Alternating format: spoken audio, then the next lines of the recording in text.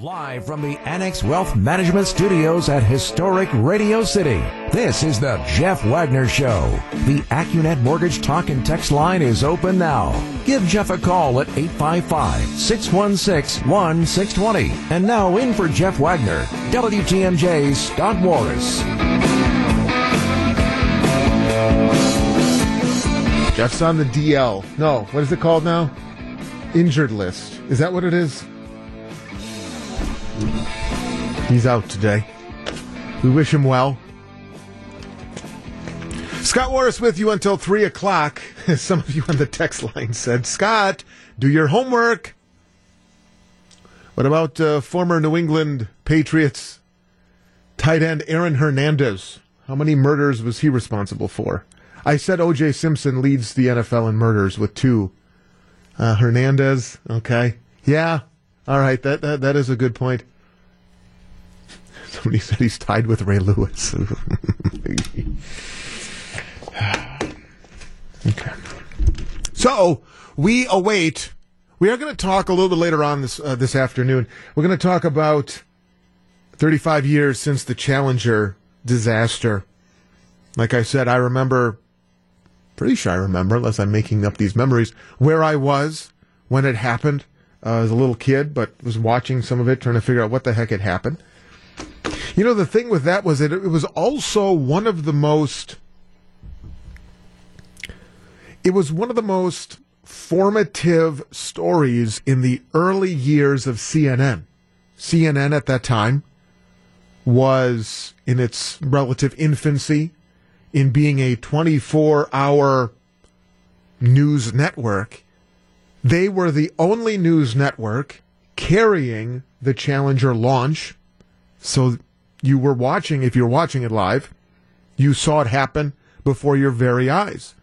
It's one of those moments, too, and we've talked about this as a discussion.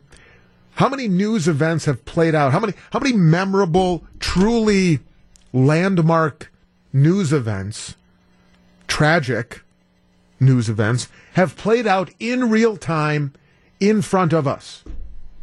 9/11 played out in real time in front of us, right? Speaking especially of the second plane that hit the second tower. If you were watching at that moment, you saw it happen. Jack Ruby shooting Lee Harvey Oswald happened on live television.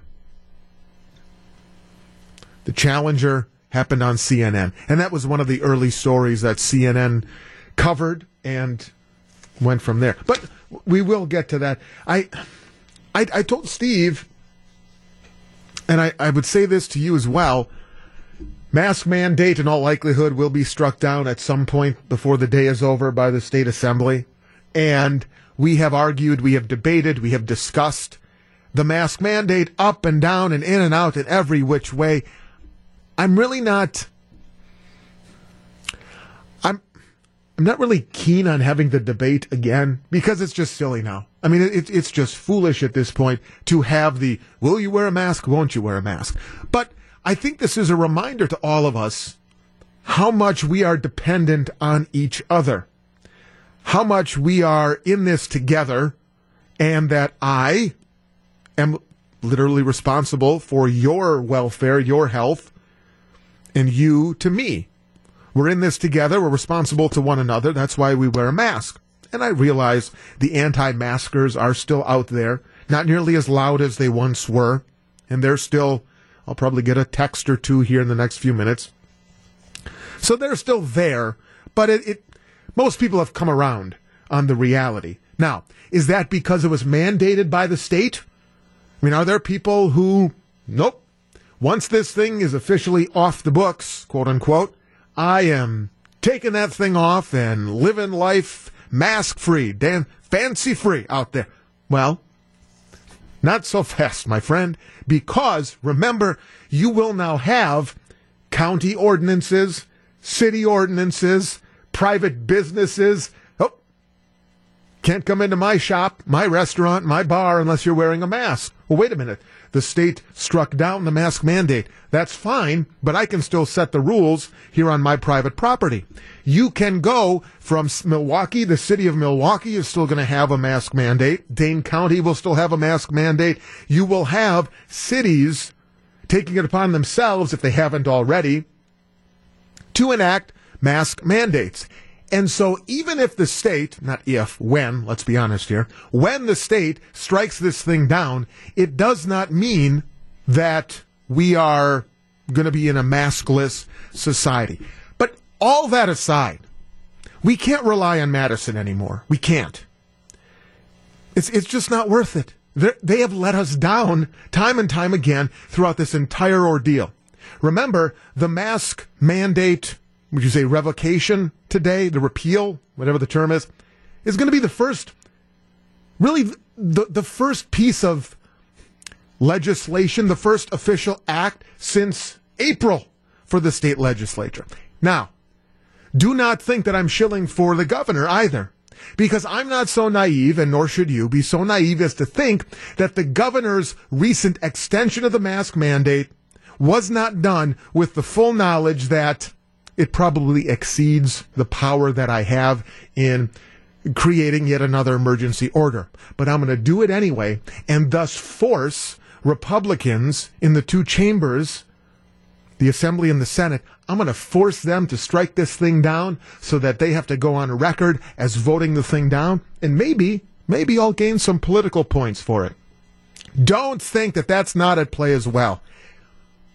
Here we sit, January 28th of 2021, and there is still a lack of coherence. There is still very much a lack of a plan between Republicans and Democrats and the governor, right? Still waiting on that mythical press conference that I was hoping for since back in March and April. That mythical press conference where we hear that at, I don't know, let's say 3 o'clock this afternoon, Tony Evers, Robin Voss, who is it, LeMahieu now. Don't call him LeMahieu or you'll get a press release or an email. Senate Majority Leader LeMahieu, Attorney General, who else? Other officials, maybe law enforcement, sheriffs, whatever. Still waiting on that mythical press conference when they all come together and say, ladies and gentlemen, Wisconsin, and I know you've heard me say this before, but let's just pretend. Pretend with me for a moment, would you please? Ladies and gentlemen, we realize that up until now we have been torn apart by political divisiveness, that we have fallen prey to retreating to our various political corners during this pandemic, but not anymore. What has happened, and we can't go back and fix it. But from this point forward, rest assured that your leadership in Madison, regardless of the letter behind our names, your leadership in Madison is going to be doing what we feel is in the best interest of Wisconsin to eradicate this pandemic. Enough people have died in our state. Enough people have gotten sick in our state. And it's about time that we coalesce around a plan moving forward. And then they take questions. Maybe they wouldn't even take questions because the media would be just so awestruck as to what had just unfolded that any questions? No, the media would be stunned in silence at that. So that's the mythical press conference that I still hope will happen one day. Instead, we're striking down the mask mandate, and I'm sure that will play well moving forward. But the question is this, and I got to give credit to our very own Eric Bilstead. I was talking about this with him earlier, and we were discussing it, and he goes, who will this help? Think about that for a second. Striking down the statewide mandate, who does this help? Who is helped by this? Now you may say, well, look, it's more about the rule of law. It's more about making sure the powers of the governor are held in check. It's making sure he does not, or in the future, he or she would not supersede state constitutional powers. That's what this is about. But in the midst of a pandemic, and I get that, but in the midst of a pandemic, when I think every single action by state leadership on the issue of the coronavirus should be done to answer a question, this is helping these people. Who does this help? Let me just ask that. React to that question. 855-616-1620, and I credit Eric Bilstad for the question. It's a great question. The mask mandate is going to be struck down by the time we go to bed tonight. Who's helped by that? I can come up with a list of people who are not going to be helped by it, but who's aided by that? 855-616-1620. That is the AccuNet Mortgage Talk and Text line. 855-616-1620. Scott Warras in for Jeff Wagner. You're listening to Jeff Wagner on WTMJ.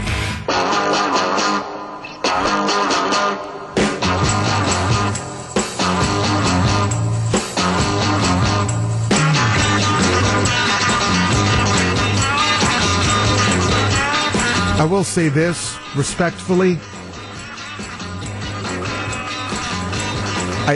I'm not going to spend the time on the show. Maybe others will. That's fine. They can do that. I'm not going to spend time reiterating why wearing a mask helps. I think we're way past that.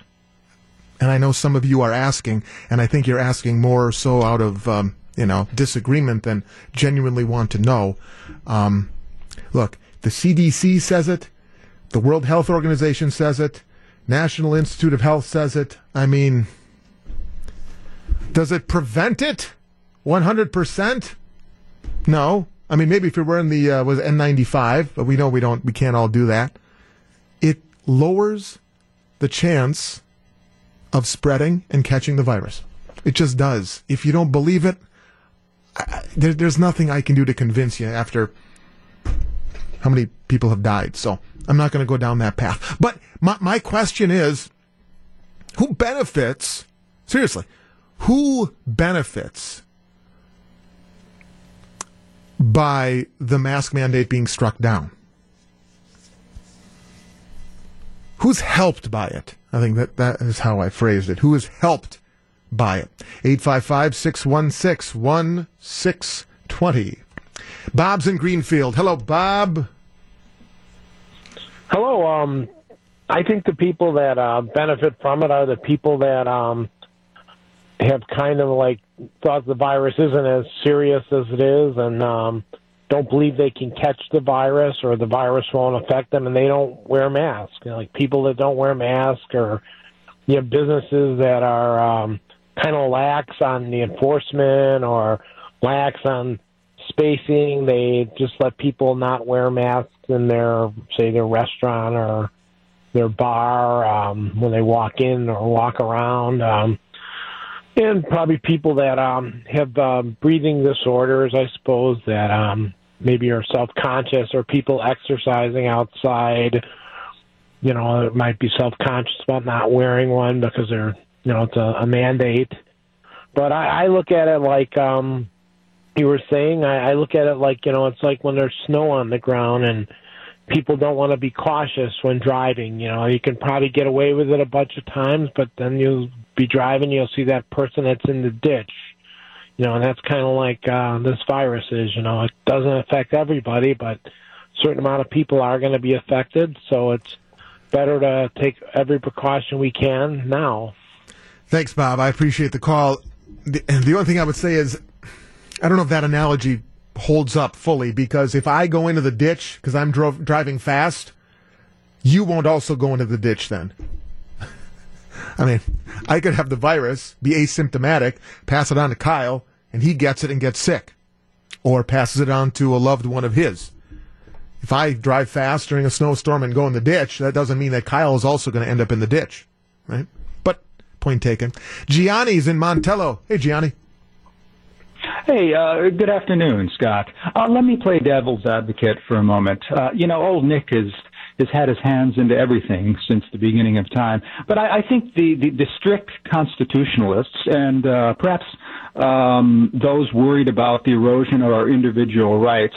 And by the way, I don't necessarily believe this when it comes to the mask mandate, but they've been pounding this into our heads for over a year now, and even before that. There are a lot of people concerned with individual liberties and freedoms, and they view the mask mandate as an intrusion on those liberties. They vehemently believe that. Right. So they're the ones that come out. They win. Yeah. Win, lose, yes. I guess the term I used was helped. Who is helped by this in relation to getting us through this pandemic? And so you're right. Nick. What's that? Old Nick. Who's Old Nick? I don't follow. Who's Old Nick? The devil. The devil. I'm not the devil. I'm not a religious fanatic, but the devil. Okay. Thanks, Johnny.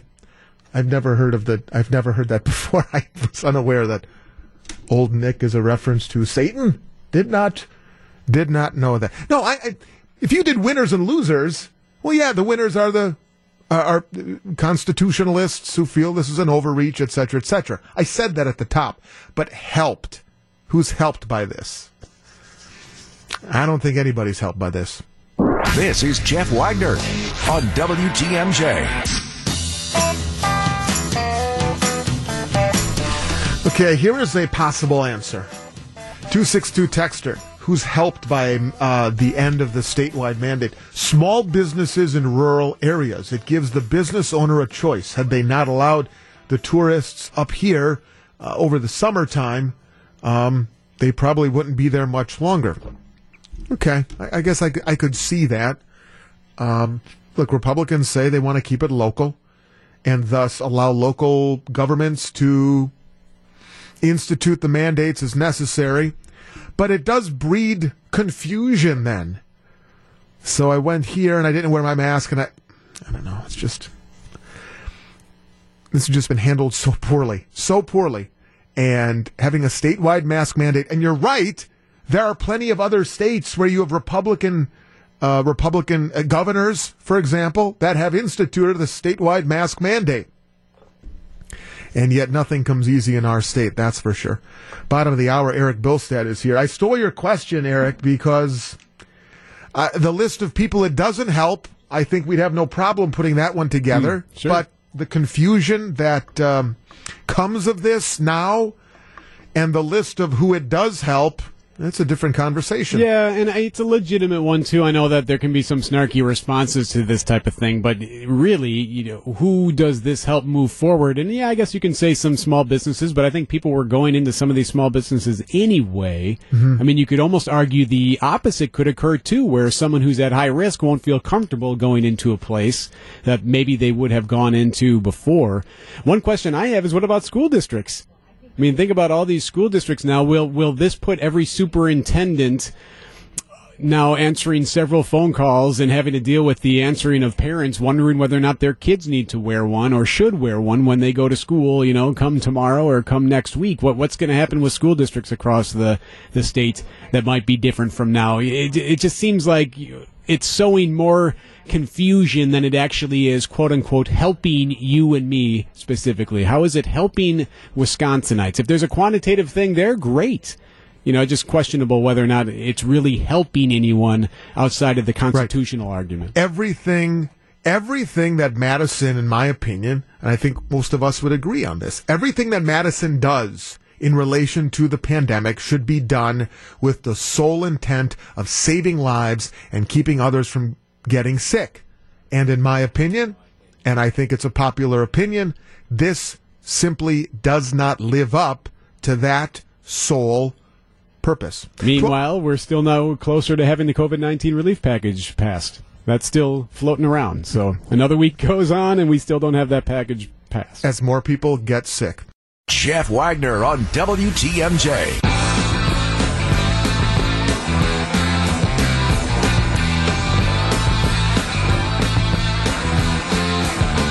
I appreciate all of you on the text line who are in support of me going, I've never heard of it either. I don't know what the word is either. No idea. But just to put a wrap on our last topic, and I know some of you are annoyed and eye rolls, and maybe you switch the channel. Oh, he's talking about masks again. We have to talk about masks. Well, wasn't going to do it, but they're revoking the mandate today, and I think it's worth... But a good point by a 262 text. There could be a statewide mask mandate. We have known that the Republicans were going to vote on this last Friday. Why is Evers not working with Republicans to issue what all parties would consider a legal statewide mask mandate? Exactly right. You're exactly right. This particular mandate is going to be gone. But that doesn't mean they couldn't coalesce around anything they want. Anything they want. But it's not happening. And it won't happen. And I've given up. I've given up on it. I really have. There are certain things, let's see here. During the pandemic, things have changed that are going to never go back to the way they were again. I know. Now, correct me if I'm wrong, Kyle, because you're here every day and I'm not. Hasn't Jeff, tell me if I'm wrong, right or wrong on this, hasn't Jeff mentioned that it's his belief that when it comes to like in-person business conferences, we're not going to see the numbers as we once did in Milwaukee? I thought I remember him talking about it when it came to the expansion of the downtown convention center, which is now still going to go ahead, hundreds of millions of dollars, whatever it is. But it's his belief that the traditional, honey, I got to go out of town for a convention, that thing is a thing of more or less the thing of the past. For the short term, certainly. Yeah, I mean, I'd say 5 years, next 5 years. I mean, it's hard to predict what anything is going to look like 5 years from now because of the pandemic. Yeah. See, I thought I remember him saying that. I don't want to put words in his mouth. But there are other things. Handshaking. I know there are some people out there that's like, handshaking is a thing of the past. No, it's not. It'll be back. You don't do that gesture. Mankind does not carry out the gesture of a handshake for centuries, with thousands of years. Do you know where it came from originally, by the way? I looked this up one day. It originally, and I don't know when, but it came from a sign that you were not holding a weapon. You didn't have a sword or a dagger in your hand. So you'd extend your hand to show it's empty and you mean no harm to the other person, and then eventually, a handshake came from that. That's the abridged version. But I think handshakes will eventually come back. What else can we put on that list? Let's see. I do think more meetings will be done virtually now. One thing that I've noticed, a lot of churches, synagogues, places of worship that had not embraced technology before the pandemic, but now have done it, even if it's simply streaming a weekend service, they will not go back. I think that's something they will always offer, is an opportunity to watch online. It can be used for outreach and things like that. You're never going to go back to, nope, okay, now we're not going to stream church services anymore. No, that's the thing. Let's bring this closer to home. What the Wisconsin State Fair has come upon with the drive-through cream puffs, the year-round thing, I think that stays. Now, I know they have been doing the drive-through cream puff for maybe the last 10 years or so, because we here at WTMJ have been a part of it. I know Jeff has spent some early mornings out there handing out cream puffs for many, many years, and others at the station have as well. So that's been here. But I think they've stumbled onto something where they can do this year-round, maybe a couple times, outside of the State Fair 2 weeks in August stretch. For example, they're going to do one for Valentine's Day. Have you seen this? For Valentine's Day, they're going to be offering special curbside pickup cream puff events Valentine's Day weekend. New flavor. That's another thing. Did we have flavored cream puffs before the pandemic? They debuted the chocolate cocoa one, right? Was that around Christmas time or maybe November? It's going to be strawberry. Strawberry for Valentine's Day, and they're going to bring back the cocoa-flavored ones. Sell them in 3-packs or 6-packs. 2 caveats, they say. No original flavor cream puffs will be available this time. No mixing and matching. Okay? So you can't say, yes, I'd like a box of 6. Give me 3 cocoa, give me 3 No. It's all cocoa. Let's see. Pickup will be 8 to 6, Thursday the 11th through Saturday the 13th, 9 to 4 on Valentine's Day. I'm telling you, Kathleen O'Leary, the good folks at State Fair Park, they have stumbled on something that I think will stay. The ability to get a cream puff in time for the holidays. That stays. I think it's something that'll never go back. I think that there are certain things that will never return, and I think that's one right there. Anything on your list that you would find? Let's make a list. What the heck? We can do anything we want, Kyle. At least till 3 o'clock. 855-616-1620. What is on your list of things that will never go back to being the way they are? Never go back to being the way they are. I'm saying cream puff distribution never goes back to just being 2 weeks in August, and that's it. Business meetings, maybe. Certainly office meetings, the convenience of doing it over Zoom. I mean, there's a ton of stuff. Is anything on your list? Never to be the way it was. I think one of the questions that people are still posing is, are you going to continue to wear a mask once, quote unquote, the new normal, we get back to normal? And I think, especially for the winter, I think I will be. I love wearing a mask when I'm outside and in the winter. Keeps my face warm.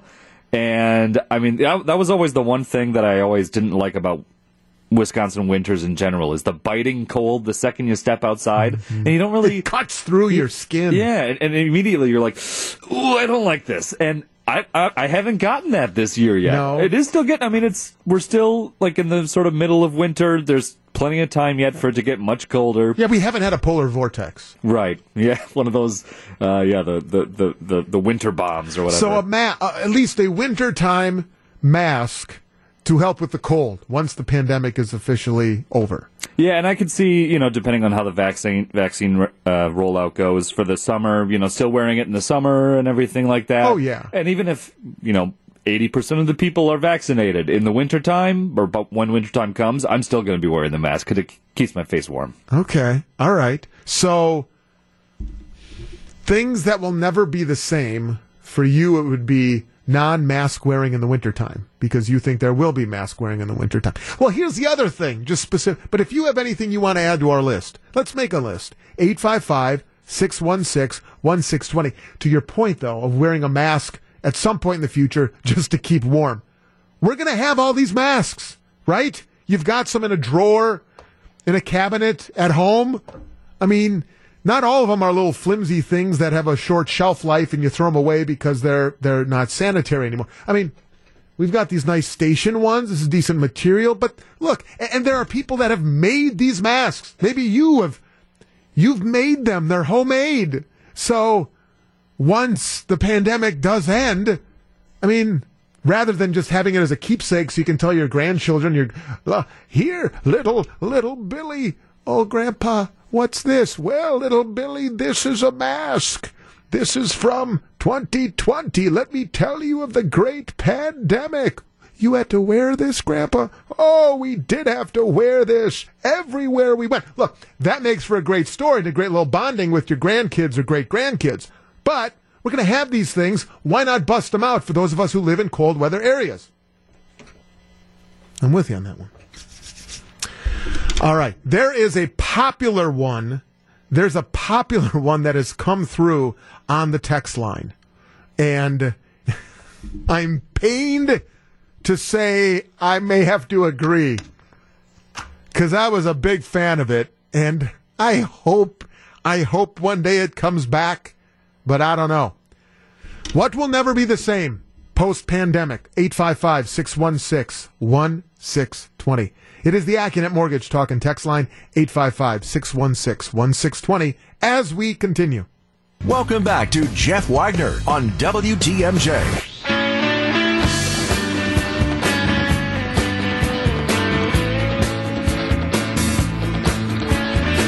Okay. If there is a buffet, I am there. I love a good buffet. And my eyes are bigger than my stomach more times than not, and I regret it after the fact. Whether find myself in Vegas, I've been to Vegas like twice, a long time ago. Vegas, whether it's a little old country. I think Old Country Buffet is gone. I don't think they're going to survive this. But whether it's the OCB, what's another one? Golden Corral. But what about the buffet brunches on Mother's Days? All those great, big buffet guy right here. And as many of you mentioned, Jeff, Laura from Las Vegas, the buffet, at least as we know it, will never be the same. I think you're probably going to have it such that they will serve you. It will not be a self-serve situation. And I guess in that respect, but the old, I'm just going to pile it up myself, go to the Las Vegas, pick any casino, go through the buffet line, pile it up with crab legs and shrimp and go to town. Mm-hmm. Many of you food buffets. You're right. Ryan in West Bend says, inside grocery shopping, you're going to get a lot more pickup and delivery. And I think you've got to expand that to everything.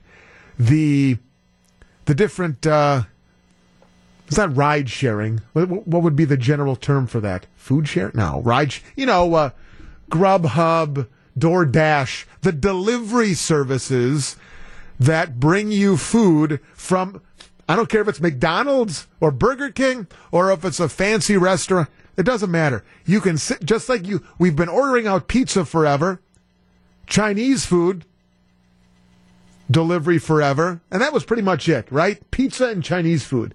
What else was being delivered to our doors? That has forever changed. We'll never have another salad bar at Sendik's or Pick and Save. Self-serve condiment stations at a ballpark. Never the same. A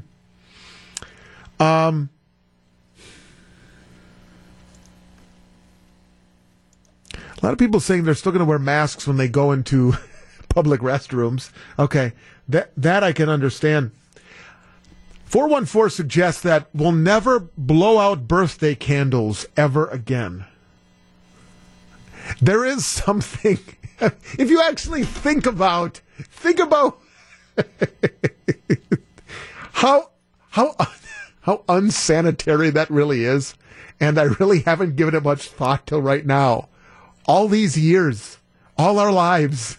Hey, don't even think about pandemic coronavirus. Just pretend that's not even happening. Hey, let's get everybody together.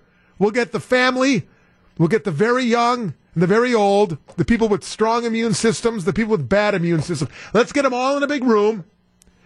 And then we're going to have the birthday boy or the birthday girl come over. We'll sing to them.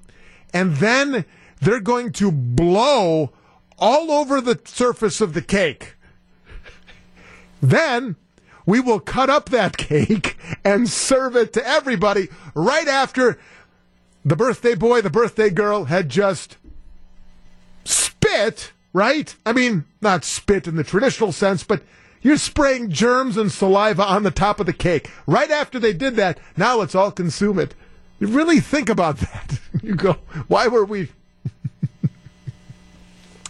doing that in the first place? What the heck was wrong with us? Let's see. Scott, Lou in West Allis says, Scott, let the buffets die. Oh, come on, Lou. Says, I hated seeing people eating at the buffet table instead of taking their plate to a table. Gross and good riddance. Well, that's just bad manners. That doesn't mean it should die. It should not die at all. Not at all.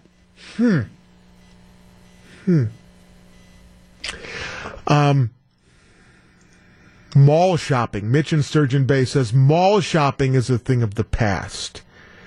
For one reason, stores are closed for good now. Right. And how many of those things can be purchased online? All I know is this.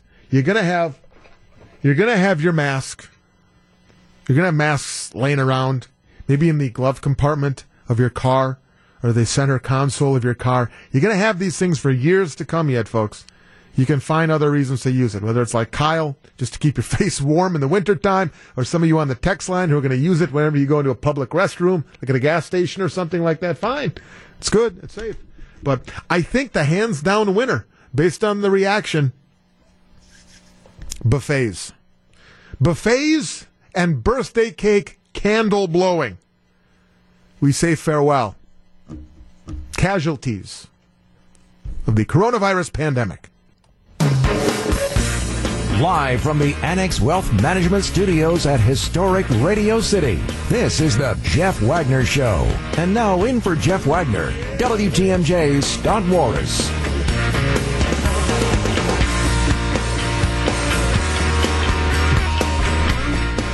Is it me, or have the Packers' special teams seemingly ranked at the bottom of the league forever?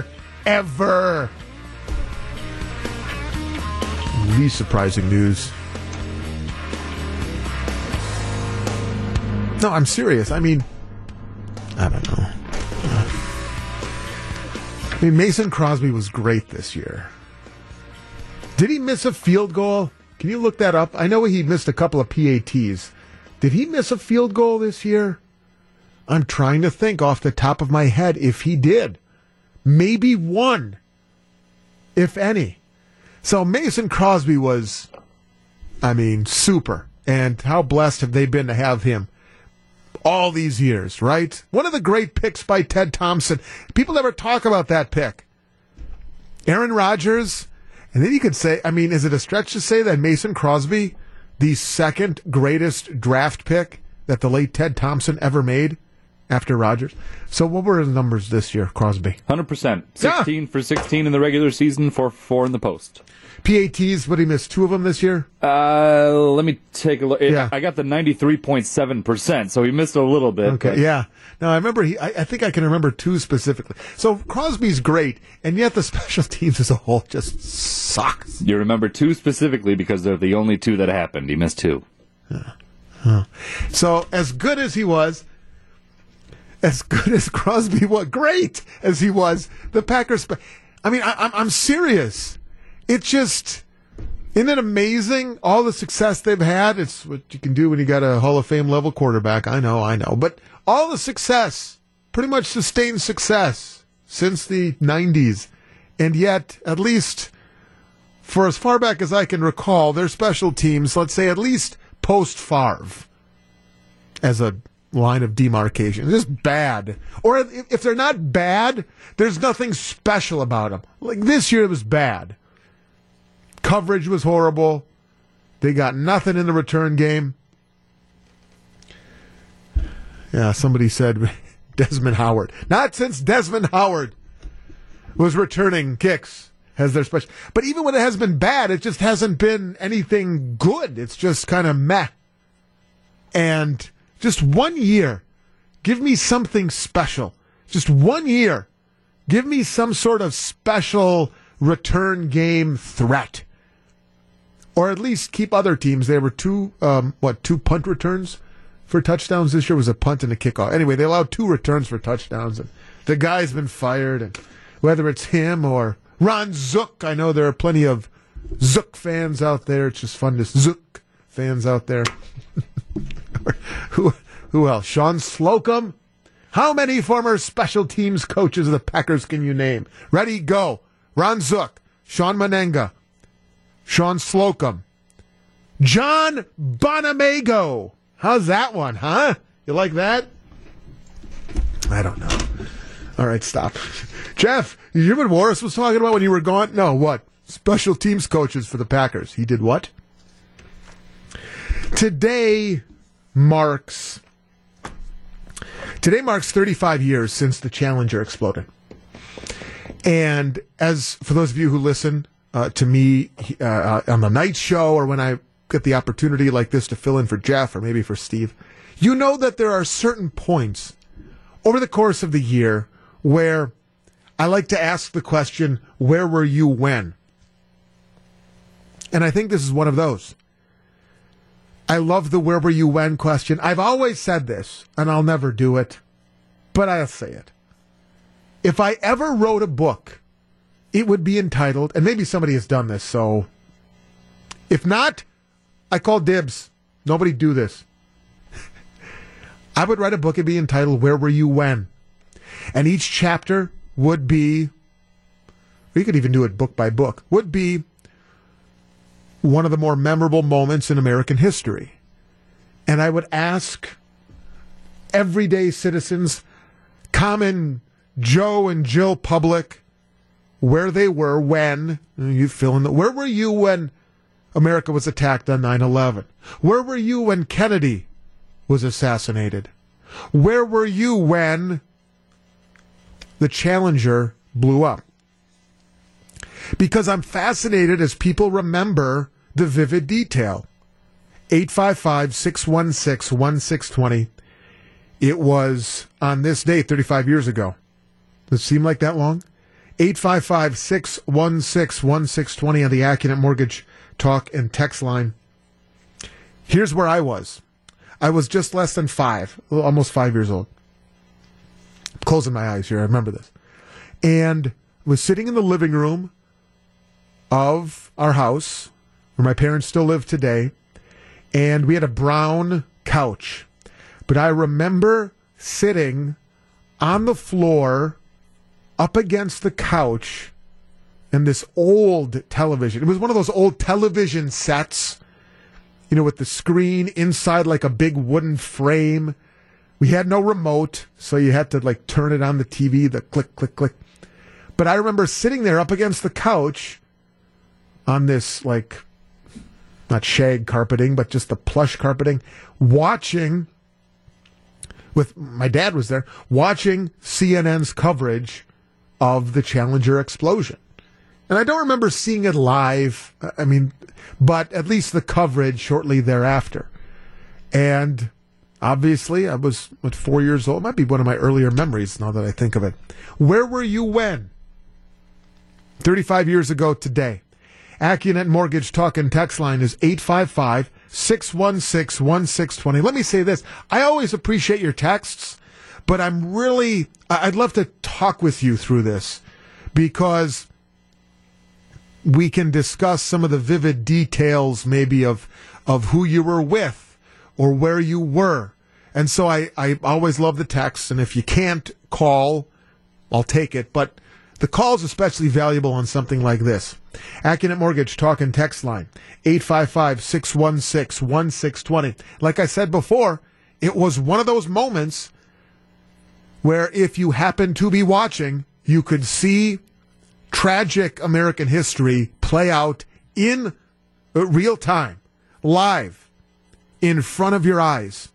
That is not all, even now, that is not all that common.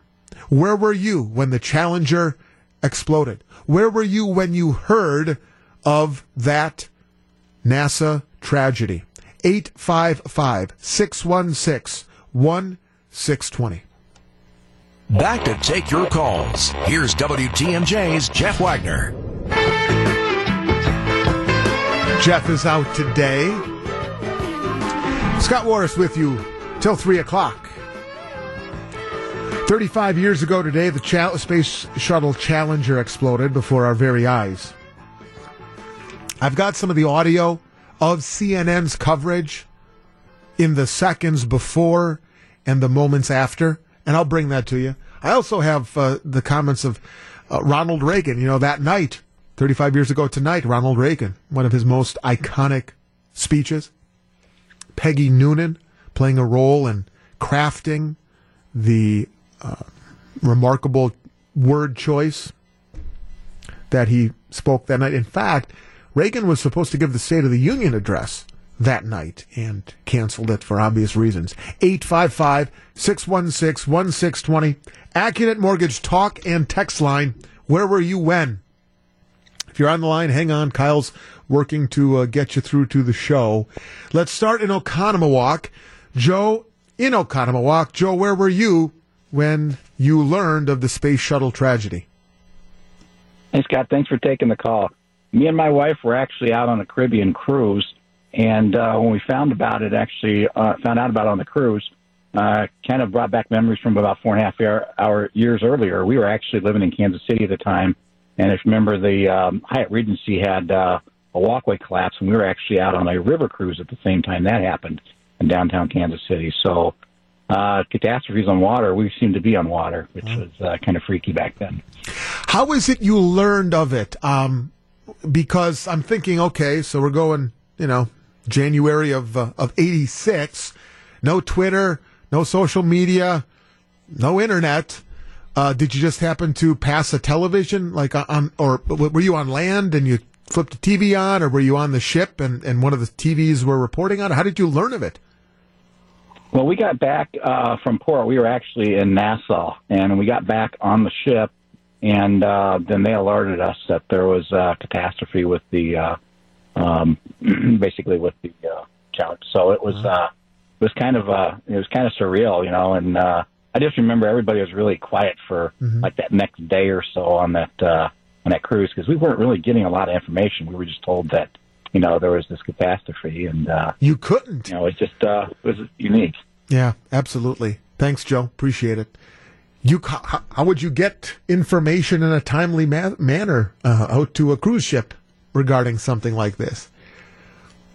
That's an amazing dynamic at play, too. How did word travel? And we may get into that based on where were you when the Challenger exploded, because now we'd all learn about it within seconds. And you were watching it, you learned about it in real time. But if you weren't, how long would it have taken?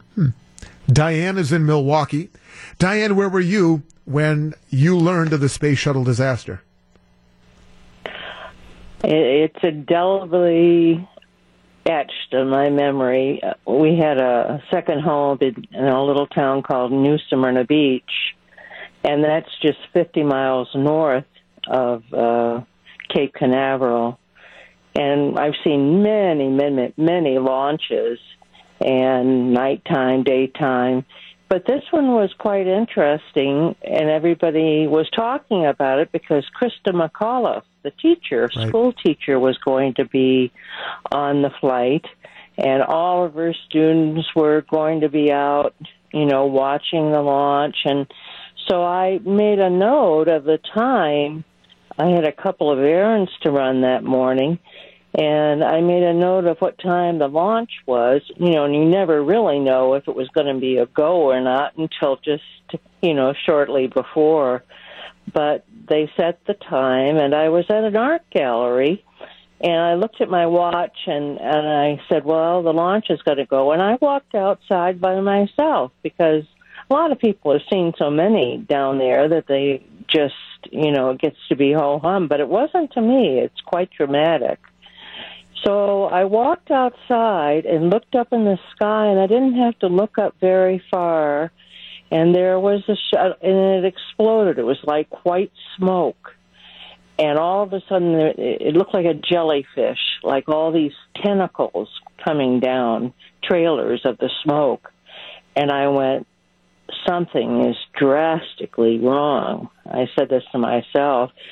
And I just got in the car and drove home and turned on the television set, and there it was, that it had exploded. And I just thought about all those children, that went to see their school teacher, and it was very, very, very tragic.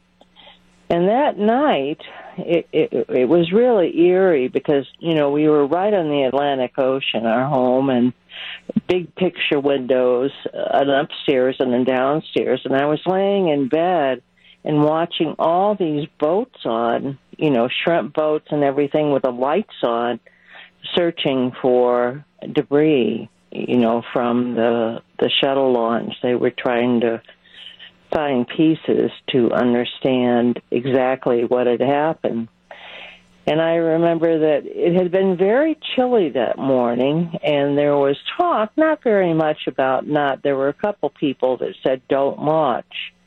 Well, it ended up being a faulty O-ring, and because of the cold weather, that was what caused the catastrophe. So when we talk about history playing out in front of our very eyes, for those who watched it on CNN, you can say the same thing because you literally watched it in real life. And it was like, if you go down to the Cape to watch the launches, there's quite a distance that you have to, be from the launch pad. So when you're talking 50 miles, that's nothing. And you look up in the sky, and it's like right there. You can see the flame. You can see the shuttle. All you have to do is walk out on the beach or sit in the balcony. Right. And it was just shocking. And, I could tell that something had gone wrong because it was like a big jellyfish. Mm-hmm. And that was what, and it was just, it was shocking, really, because we'd had deaths, before. Yeah. I remember Gus Grissom in particular. But well, you said it, Diane. Look, Diane, and I appreciate the call, Diane. Thank you so much for opening up and sharing your firsthand perspective of that day. And as Diane said, the image is still indelibly, imprinted in my mind. And she was there. Whether you were there watching it within range of the shuttle launch, whether you watched it on television, whether you didn't see it but you heard about it. And she makes a great point about the school element of this, and we can get into that too, because I know a lot of you were watching it in a classroom. Where were you when? Maybe you were there, maybe not, but the details to this day still very vivid. Jeff and Janet, do not hang up, because I do want to get your stories as well. Your memories, open lines for you at 855-616-1620. Jeff Wagner on WTMJ. See, this is one of the really, privileges of doing a show on a station like WTMJ. You put out a topic, and you never know who you might talk to. And in that case, we had Diane, who was in Florida, witnessed the Challenger explode before her very eyes. And in just a couple moments, we're going to hear yet another story of somebody here in our own backyard who found themselves down in Florida near the Cape 35 years ago today. Riveting stories, riveting memories. Even if you weren't, we welcome your calls and texts. Where were you when? The question we're asking on the 35th, marking the 35th anniversary of the Challenger disaster. 855-616-1620. Melissa Barclay is here.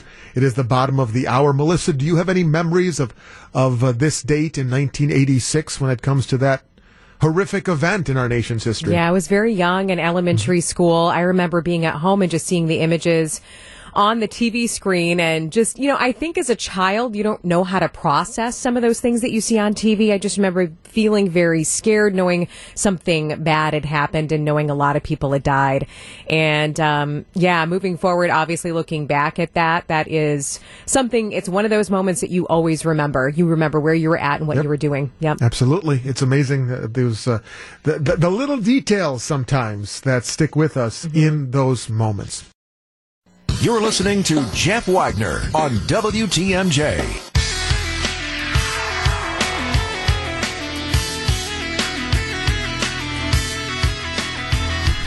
All right, let's get to the phones here.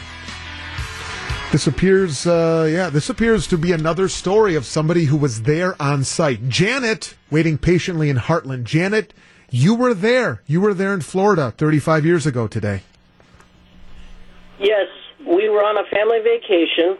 The plan was Disney World, SeaWorld, and also to go see the launch. We did go the day before on the 27th, which then it was called off because of how cold it was.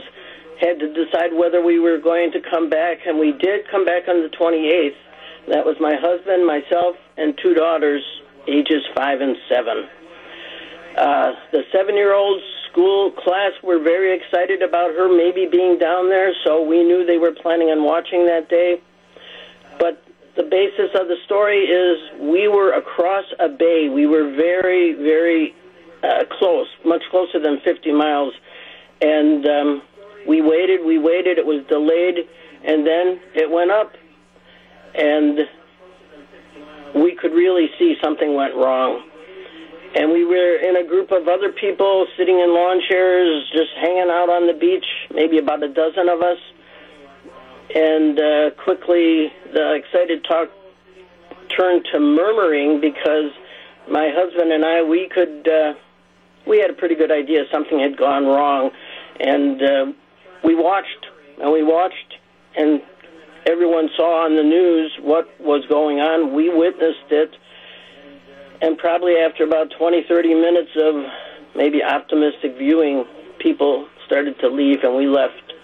And it was in the car that we told our daughters what we feared had happened, answered some of their questions, turned on the news. Of course, the news was reporting what was going on. So what do, right? We were on a vacation, and we went ahead and went to SeaWorld, which was a good diversion for the kids and for all of us, and we had, as good of a time as the parents could have. But I couldn't help but keep on looking at the sky because the evidence was right there. How did you tell how old were your kids, if I may, at that time? How old were they? 5 and 7, 2 bright 5 and 7-year-olds. So we knew we needed to be pretty honest with them. Mm-hmm. How did you tell them? As we walked to the car, we said, let's get in the car, let's talk about what we think happened. And, they didn't need a lot of talk beyond the fact that they could tell that we were upset. And we pretty much told them we think it exploded. We're going to have to wait and see what they tell us on the news. And, of course, no cell phones or anything like that. We just turned on the radio and found a local radio station down there. But we were honest with them all along the way. Like I said, I couldn't help but keep on looking up at the sky when we were at SeaWorld. And to this day, jet streams are in the sky all the time, and boy, it brings back memories. But when we came back from Florida from the trip, I had quite a good relationship with the teacher for the second grader. And so I went to school and I talked with my daughter, with her classmates and teacher, and a few, I think another couple classes came in, and we basically answered their questions and talked about what happened. Wow. It's amazing, Janet. The most, I think, amazing thing of what you just said was that even now when you see those, those vapor trails or whatever the technical term is, you still, at least for a moment, think of that day 35 years ago because of those smoke trails after the explosion. That's fascinating to me. Well, it's very ingrained. It's quite a memory. Thanks, Janet. I appreciate you sharing those memories. 855-616-1620. Let's squeeze in Jeff before the break. Jeff is in Hartford. Hey, Jeff, how are you? Good. How are you? I'm okay. Where were you when? I was out hunting with a buddy, out pheasant hunting out in Allenton Marsh, and really wasn't thinking about the launch at all. We just stopped at a little cafe to have some breakfast, and just about the time our coffee was put in front of us, the shuttle was launched, and as we watched, saw what happened, and one of the things I remember the most that made it sort of surreal was, I don't remember the exact words, but hearing somebody at control saying, it seems that we have a malfunction. Mm-hmm. Yeah, it is amazing how word traveled, or didn't travel 35 years ago as opposed to now. Thanks, Jeff. I appreciate you sharing that. Quick break. When we come back, I've got the clip. It's about 3.5 minutes or so. The clip from CNN as it played out. and this will encompass the first few moments before, while the shuttle is rising into the atmosphere. You can pinpoint the moment in just listening to the audio when it exploded, and then you can hear the CNN anchor and ground control, because they had that audio dubbed in over the telecast as well. You can hear how it all played out. For those of you who are too young, maybe you were too young at the time, or you weren't alive on this date, January 28th, 1986. Some riveting audio. It's some amazing footage. Even today, the footage is, watching it earlier, is still riveting in the very worst way. But that audio, 2 minutes. Welcome back to Jeff Wagner on WTMJ.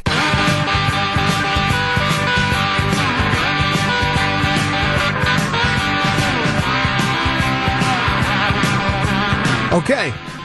I will get to some of your other texts, too, because there are some pretty fascinating accounts from those of you who were only able to text in. But I thought I'd bring you the audio.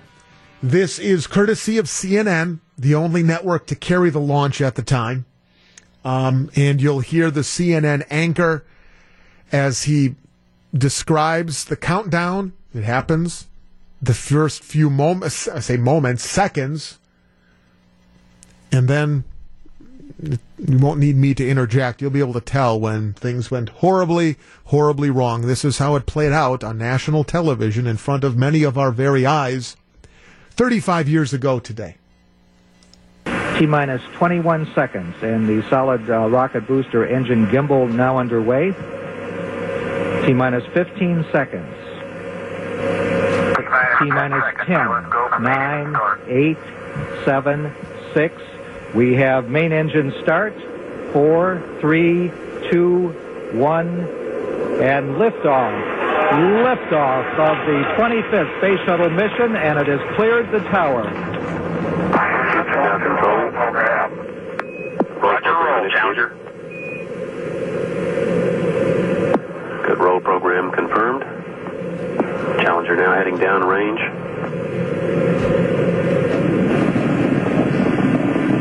Engines beginning throttling down now at 94%. Normal throttles for most of the flight, 104%. We'll throttle down to 65% shortly. Engines at 65%. 3 engines running normally. 3 good fuel cells. 3 good APUs. Velocity 2,257 feet per second. Altitude 4.3 nautical miles. Downrange distance 3 nautical miles. So the 25th Space Shuttle mission is now on the way after more delays than NASA cares to count. This morning it looked as though they were not going to be able to get off. It just now explodes. 1 minute 15 seconds. Velocity 2,900 feet per second. Altitude 9 nautical miles. Downrange distance 7 nautical miles.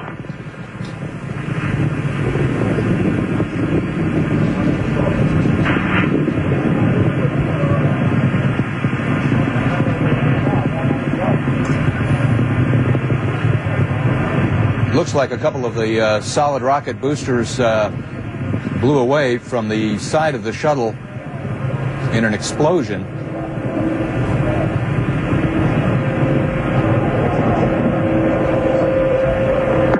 Flight controllers here looking very carefully at the situation. Obviously a major malfunction.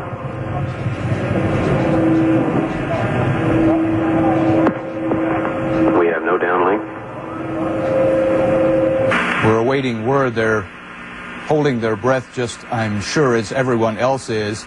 You saw it just a few moments ago, about 45 seconds after liftoff, a huge fireball in the sky. We have a report from the flight dynamics officer that the vehicle has exploded. Flight director confirms that. We are looking at checking with the recovery forces to see what can be done at this point. Contingency procedures are in effect. We will report more as we have information available. Again, to repeat, we have a report relayed through the flight dynamics officer that the vehicle has exploded. We are now looking at all the contingency operations awaiting word from any recovery forces in the downrange field. In what appears to be a major catastrophe in America's space program, Challenger, only seconds after leaving the launch pad, according to NASA, has exploded in midair. No word yet on if there are any survivors. Well, we know the answer to that, right? Taylor in River Hills, me and a friend were at my house playing quarters. We went back to school and told people they didn't believe us. 30 minutes later, the principal made the announcement. Bob in Sheboygan, I was a senior in high school in my How Media Communicates class. We had a television right in the room, and the teacher turned it on immediately after another teacher ran in to tell us. The explosion and aftermath changed the direction of the class for the rest of the semester. I was in 7th grade, 262. I was in 7th grade. I was in school. It's my birthday. Another text. I was a part-timer at the Burlington McDonald's while my kids were in school. I can still see my shocked self opening the restaurant's back door. I was the one to tell everyone inside what happened, and I'll never forget it. I was working in an ICU. One of our patients had the television on in his room as I was checking vitals and giving medications. Remember just staring at the television screen as we were both in shock at what we were seeing. I lived in New Hampshire that day, at that time. I was in kindergarten, and because Krista McAuliffe, who was a teacher in New Hampshire, it was a very big deal for us especially. Our whole class was watching it on television. We all started crying. I was 25 at my grandparents' house watching with my grandfather. We couldn't believe what we were seeing. The announcer was in shock, and Mission Control did not realize what happened right away because they had been looking at instrument panels. And you could hear that in the clip.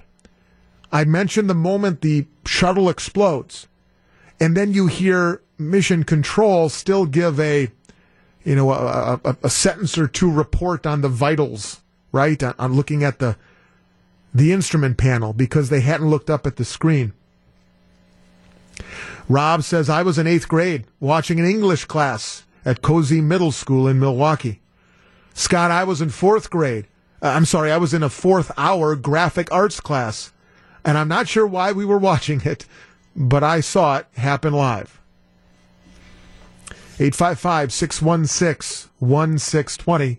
As I said, later that night, Ronald Reagan was supposed to give the State of the Union address before the Congress. It didn't happen. He did give an address, however, and it lives on to this day. And I'll share it with you next.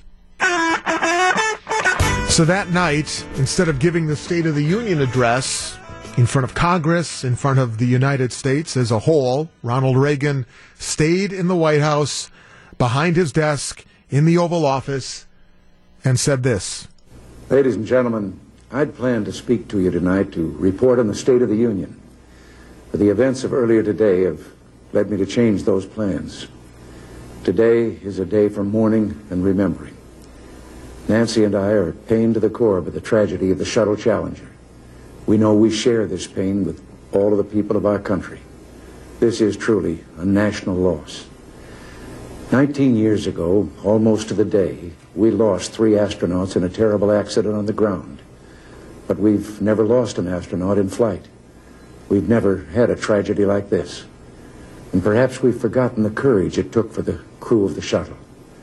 But they, the Challenger 7, were aware of the dangers, but overcame them and did their jobs brilliantly.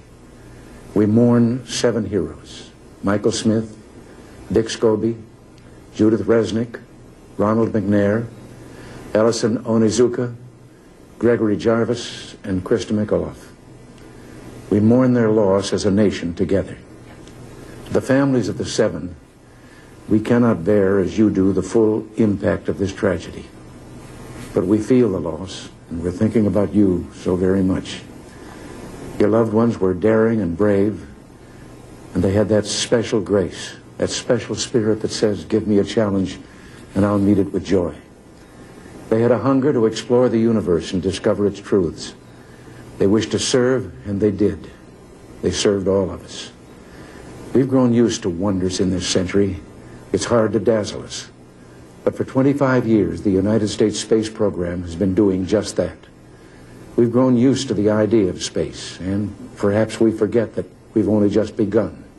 We're still pioneers. They, the members of the Challenger crew, were pioneers. And I want to say something to the school children of America who were watching the live coverage of the shuttle's takeoff. I know it's hard to understand, but sometimes painful things like this happen. It's all part of the process of exploration and discovery. It's all part of taking a chance and expanding man's horizons. The future doesn't belong to the faint-hearted. It belongs to the brave. The Challenger crew was pulling us into the future, and we'll continue to follow them. I've always had great faith in and respect for our space program, and what happened today does nothing to diminish it. We don't hide our space program. We don't keep secrets and cover things up. We do it all up front and in public. That's the way freedom is, and we wouldn't change it for a minute. We'll continue our quest in space. There will be more shuttle flights and more shuttle crews, and yes, more volunteers, more civilians, more teachers in space. Nothing ends here. Our hopes and our journeys continue. I want to add that I wish I could talk to every man and woman who works for NASA or who worked on this mission and tell them your dedication and professionalism have moved and impressed us for decades, and we know of your anguish. We share it. There's a coincidence today. On this day 390 years ago, the great explorer Sir Francis Drake died aboard ship off the coast of Panama. In his lifetime, the great frontiers were the oceans, and a historian later said he lived by the sea, died on it, and was buried in it. Well, today, we can say of the Challenger crew, their dedication was, like Drake's, complete. The crew of the Space Shuttle Challenger honored us for the manner in which they lived their lives. We will never forget them, nor the last time we saw them, this morning, as they prepared for their journey and waved goodbye and slipped the surly bonds of earth to touch the face of God. Thank you. And that phrase right there, one of the most iconic phrases you could say in maybe the history of all presidential oratory, delivered by Ronald Reagan, written by Peggy Noonan, who was then a speechwriter for him. We'll take the break for the news. I do want to double back on the Krista McAuliffe piece, because the fact that she was up there is, I think, in large part a reason why many of you watched it in a classroom, and a riveting text message from somebody who was hoping to have been in the position of Krista McAuliffe, but wasn't. We'll get to that as well. News is next, and then hour number 3. Scott Warras in for Jeff. Live from the Annex Wealth Management Studios at historic Radio City, this is the Jeff Wagner Show. And now in for Jeff Wagner, WTMJ's Scott Warras. Greg was so stunned by that special teams hiring, he just stopped it dead in his tracks. So the Packers are promoting the number 2 guy. We just lamented last hour how bad the special teams have been forever, so let's give the assistant a chance. Okay? Well, what do I know? We spent pretty much all of last hour talking about where were you when, and a fascinating text came through right before the news. As you'll recall, maybe not, but some of you will, Krista McAuliffe was one of the 7 who were killed in the accident, in the explosion. But she was not, would you say, an astronaut by training? She was not somebody who set out to work for NASA. She was a teacher. And there was a nationwide selection process. She was picked from about 11,000 applicants to participate in the NASA Teacher in Space project, and was scheduled to become the first ever teacher in space. That is one reason why, and there were stories and our accounts of her class from New Hampshire, her class there on site and obviously the school watching back home. And that's a big reason why there were so many students watching in classrooms, because it was something unique and special to teachers and to the world of education. And it only adds another layer of sadness to what happened because of who was watching and why they were watching. Here you have this person who was picked. Now, to the text that we got. A text from somebody who could have very well been in that space shuttle themselves. The text was so good, we reached out because I want to talk to this person. It is Fred in Mayville. Hello, Fred. Thanks for letting us call you after you sent in your text. I appreciate it very much. Well, you're welcome.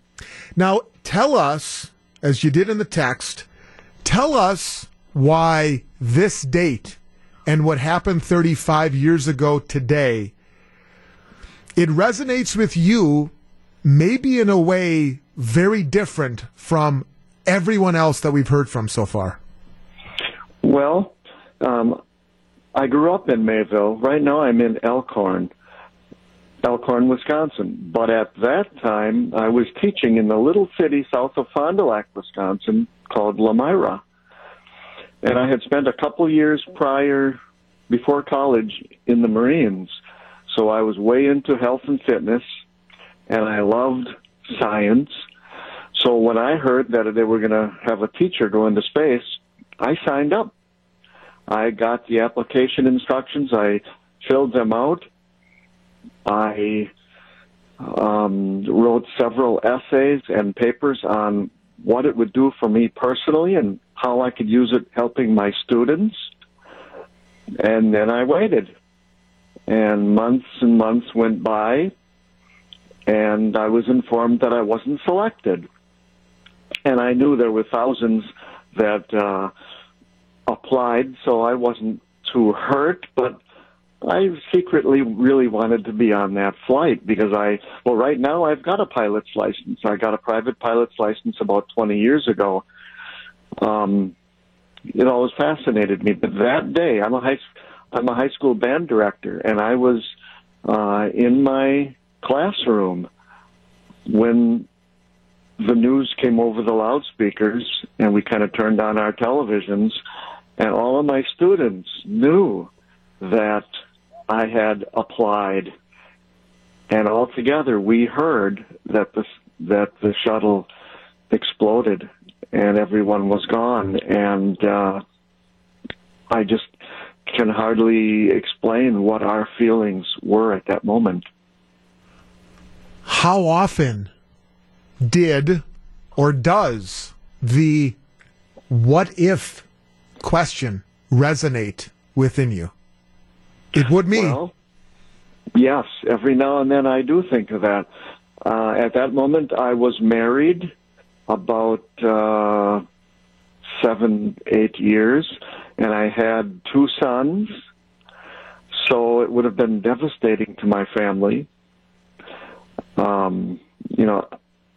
I don't think I would have felt much. I think it was over for them in a second. But it would have been life-changing for my family and for my students. And I think about it every now and then, how possibly the hand of God was on my life and he wanted me to go a different way. But, yes, it's very real to me. I'm curious, what was the application process like? You said you had to write essays and certainly had to make your case, I suppose. What was it they were asking? I mean, here taking, a teacher, somebody without, a background in aeronautical engineering, somebody who was not prepping to be an astronaut for years and years and years, but somebody who just took an interest in it and obviously had a certain degree of knowledge based on their teaching degree and knowledge base. What did they have you all do? What was that process like? Well, being so far removed by time, I don't remember a lot of it, but I know it was a very extensive application. They wanted to know your background, your history. I think there was a security little check in there. Military background, which I was in the Marines. I think the biggest aspect, though, was how you could apply that to the teaching profession and how students could learn and students could grow. It was a big educational thing. I think that's what they were really looking for. Right. Wow. And then I think they probably whittled down the applicants, so many that there were, probably whittled it down, and then I'm not sure how really they selected from them, because there were probably hundreds and hundreds of qualified applicants. You know, eventually, and I don't have the name in front of me, forgive me, eventually they did have a teacher, you know, another teacher went up as the shuttle program obviously continued. If they would have come to you, Fred, a few years later and said, Fred, we would like you to be the first teacher in space. We know Krista McAuliffe, the legacy she left is incomplete until we get that first teacher in space, and we want you to be it.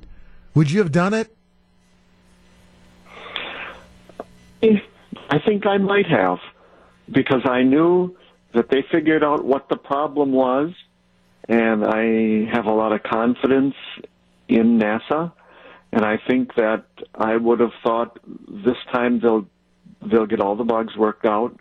And I think I might have. A little bit of a risk taker, having gone into the Marines during the height of the Vietnam War. Luckily, I never got sent to Vietnam, but I guess I probably would have done it. And as to your question of a few minutes back, every now and then I'll hear the name Krista or Krista McAuliffe, and that'll bring that back, because when I hear that name, I think that could have been me up there. Your name is Fred Palmer. It Yes. could have been Fred Palmer. Yes, it could have been. Wow. Fred, I appreciate you letting us reach out, because I wanted to give your experience and your perspective some credence beyond simply reading your text message. So thanks for answering the phone, first of all, when we gave you a call, and be willing to share your story on the air with us 35 years later. Does it seem like 35 years ago? Oh, my goodness, no. Not at all. The decades just fly by. They do. I'm a long time listener of AM 620 and all the programs. I love it. First time caller. This is the first time I've ever texted or called. But listening to the show just this morning, and I thought I need to send a text and put a little more light into this. And we're glad you did. Yeah, and I'm so happy that you called back. I usually don't answer my phone when it's some number I don't recognize, but it was only a couple minutes after I texted. I figured this has got to be 620. And it was.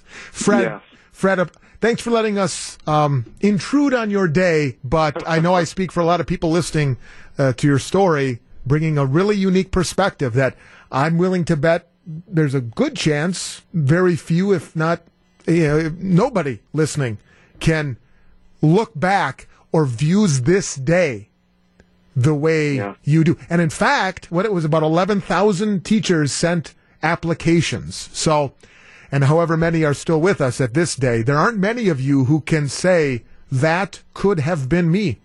So thank you, Fred. Appreciate you sharing your story. You are welcome. Thank you. Pretty remarkable stuff, huh? Wow. 35 years ago today.